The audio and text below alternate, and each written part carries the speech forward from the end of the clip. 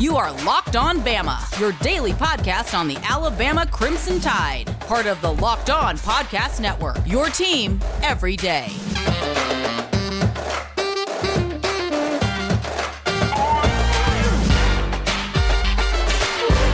Hey everybody, and welcome back into Locked On Bama. Luke Robinson, that's me. And Jimmy Stein, well, that's normally him, but he's not here today. It's just going to be little old me taking you through this particular podcast. Thanks for joining us here on Locked On Bama. Want to thank everybody at rockauto.com. Also want to thank the good people at Built Bar. Built Bar making those delicious, nutritious, not granola, more chocolatey, just awesome snack bars that are just fantastic. And of course, Rock Auto, where you can get all the parts your car will ever need and fuzzy dice if you so choose. Lot going on. There is no doubt about it. And really things are just, news is flying in here by the second. I had a lot of things I wanted to talk about on the podcast today. But Jimmy apparently is on an anniversary trip with his lovely bride. At least I hope it's an anniversary trip with his lovely bride. He texted me. We were going to do a podcast at 5 o'clock today. And he said, and I quote, "I'm drunk and I need a shower." And I just thought, maybe I ought to just leave this one alone. Maybe I ought to try this by myself and see how this thing goes. So this will be interesting. It probably won't be quite as long as all the other podcasts, but I will try and break down a few things. I don't know. Breakdown's probably putting it a little over the top. But I'll just try and talk about a few things. How about that? And I got a bunch I want to talk about. I got a bunch I could complain about, as I always do with all things college football and sports in general. But I think the latest news that just came out today, really just about an hour ago, I had heard about this morning, and then I kept scouring all the Auburn websites and couldn't find out anything about it. But Quintus Miller, who was one of the more ballyhooed defensive linemen signed by Auburn in the 2018 class out of Jackson-Olin, he's been dismissed from the team. Apparently, he got in some kind of altercation with a coach. Don't know which coach it was. My guess would be that it was Rodney Garner, who I assume would be his position coach. I would not want to pick a fight with Rodney Garner. I think Miller is kind of a badass in his own right. Still, Gardner is Gardner. But anyway, he's gone from the team. Auburn does have some depth at that position. But you can never have enough defensive linemen. Last year, of course, Alabama lost LeBron Ray and lost DJ Dale, and Raekwon Davis was kind of on his last leg, literally and figuratively at times, and it'll hurt. So this is kind of a big deal for Auburn to lose this guy. I don't know necessarily he'd be a starter, but I think he would certainly be in the rotation. And in a year when you never know who COVID will strike or when COVID will strike, it's going to be a problem for Auburn, I think, if they keep losing some dudes, and they've lost some dudes who have decided to opt out. He was only credited with 4 tackles last year and 5 tackles in his freshman year, so it's not like they're losing Derek Brown, but I still do think it is a bit of a thing. We were going to go in some different directions to start off, and I'm going to save some of this for Jimmy later. But the first thing I wanted to talk about, and I'll probably have to end up having to take a break right in the middle of this, so bear with me. But, man, I'm so pissed at the Pac-12 right now.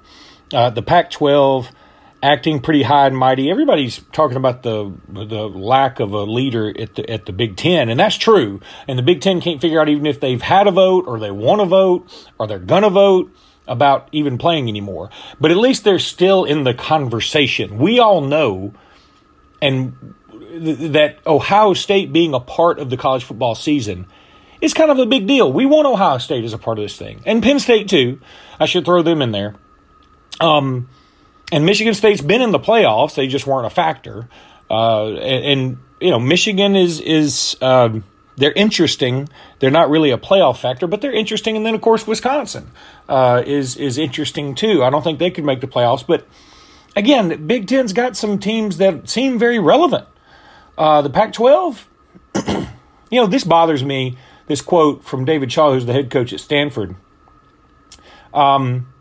He said that he hopes that if they do go forward with a sort of a winter/spring football season, that somebody has declared a winter champion and that both seasons should have asterisks by them. I think that's the dumbest thing. You can't just complain because everybody else is having a competition over here. If you don't want to show up, no problem. But that does not mean that the championships won by the teams that played is lessened at all. At all. If some team doesn't want to show up for the Olympics, the other countries are going to hoist those medals. I mean, that's just the way this shit works. I don't understand why some of the powers that be in the Pac-12 aren't fighting to play. Instead, they're fighting to be relevant at a time of the year when football's not normally played unless you're the freaking USFL. Anyway, that quote from David Shaw, as you can tell, rubbed me the wrong way just a little bit.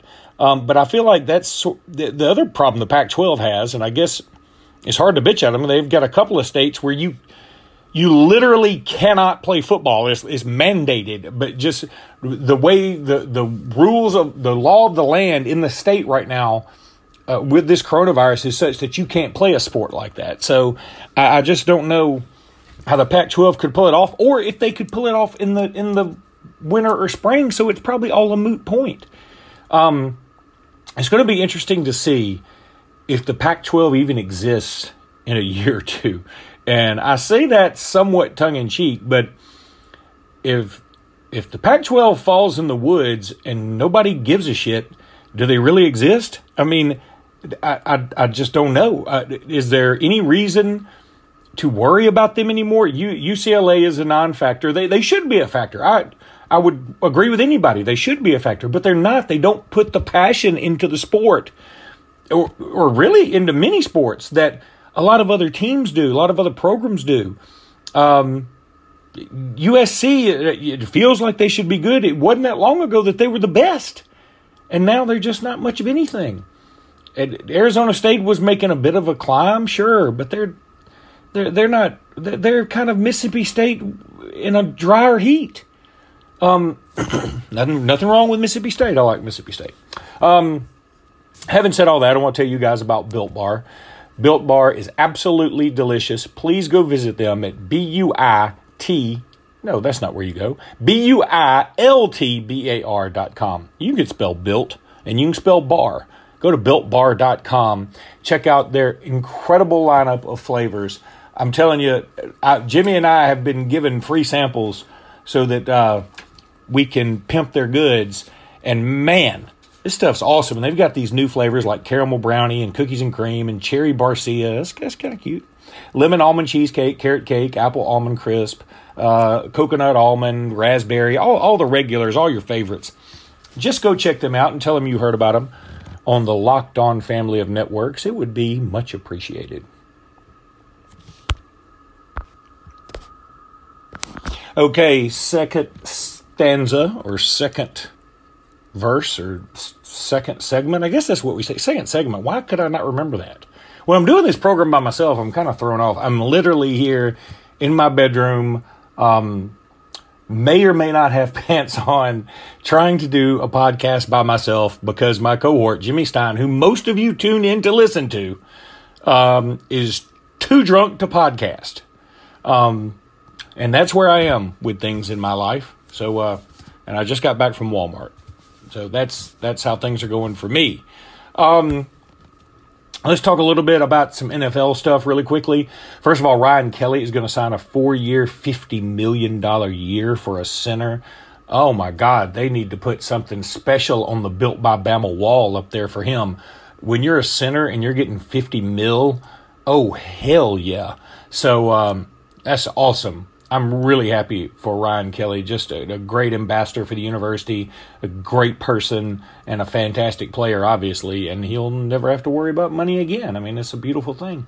Meanwhile, Jimmy and I didn't do a podcast yesterday either. I mean, this whole thing with his anniversary has really thrown our podcast for a loop. He's got to make better choices in his life. But Leonard Fournette was waived the other day, and there were a lot of funny moments with that. But he was just picked up by the Tampa Bay Bucks. And I think that makes for a pretty cool setup. You've got now Leonard Fournette and Tom Brady and obviously Gronk, and you got O.J. Howard. You got some weapons over there for Tom Brady. I mean, the Bucks could be a thing. It's a shame that there won't be anybody in the stands for the most part to watch them. But they could make things kind of interesting there in that division. I mean, the Falcons are fine, but they seem like they can't really – they're not going to really get over the hump this year. And the Saints are good too. That being said, they seem to be missing a little something, and you wonder if there's going to be any carryover from the animosity that some of the teammates had towards Drew Brees. And then, of course, Carolina. I don't think Carolina's going to be much of a factor, but they can sneak up on you. So it's going to be an interesting division now because you've got some pretty good quarterbacks in there. So that one's going to be a lot of fun to watch. Also saw today that Clinton Dix was released by the Dallas Cowboys. I found that quite surprising. Why he has not been an absolute stud in the NFL is a little bit mind-boggling to me. I thought he was going to be awesome, and he was pretty good for Green Bay. He wasn't the best safety in the league. I think he made a Pro Bowl. And then when he went to Dallas, I thought that, here's a good spot for him. But I'm guessing Dallas is going to go after Earl Thomas maybe. And so they had to make room. I don't know. I mean, is going to land on his feet somewhere. And I think he'll be fine. Ronnie Harrison got traded to the Cleveland Browns today. So he teams up now with Mack Wilson. And Mack Wilson was pretty happy about it on Twitter. If you don't follow Mack Wilson on Twitter, he's kind of a fun follow on Twitter, so go do that. And that's interesting. It gives me another reason to watch the Browns. I'm going to tell you something. If you're in Jacksonville right now, you want to get the hell out. I mean, no offense to any Jaguars fans that listen to this podcast. I mean, what a wild, crazy thing that would be.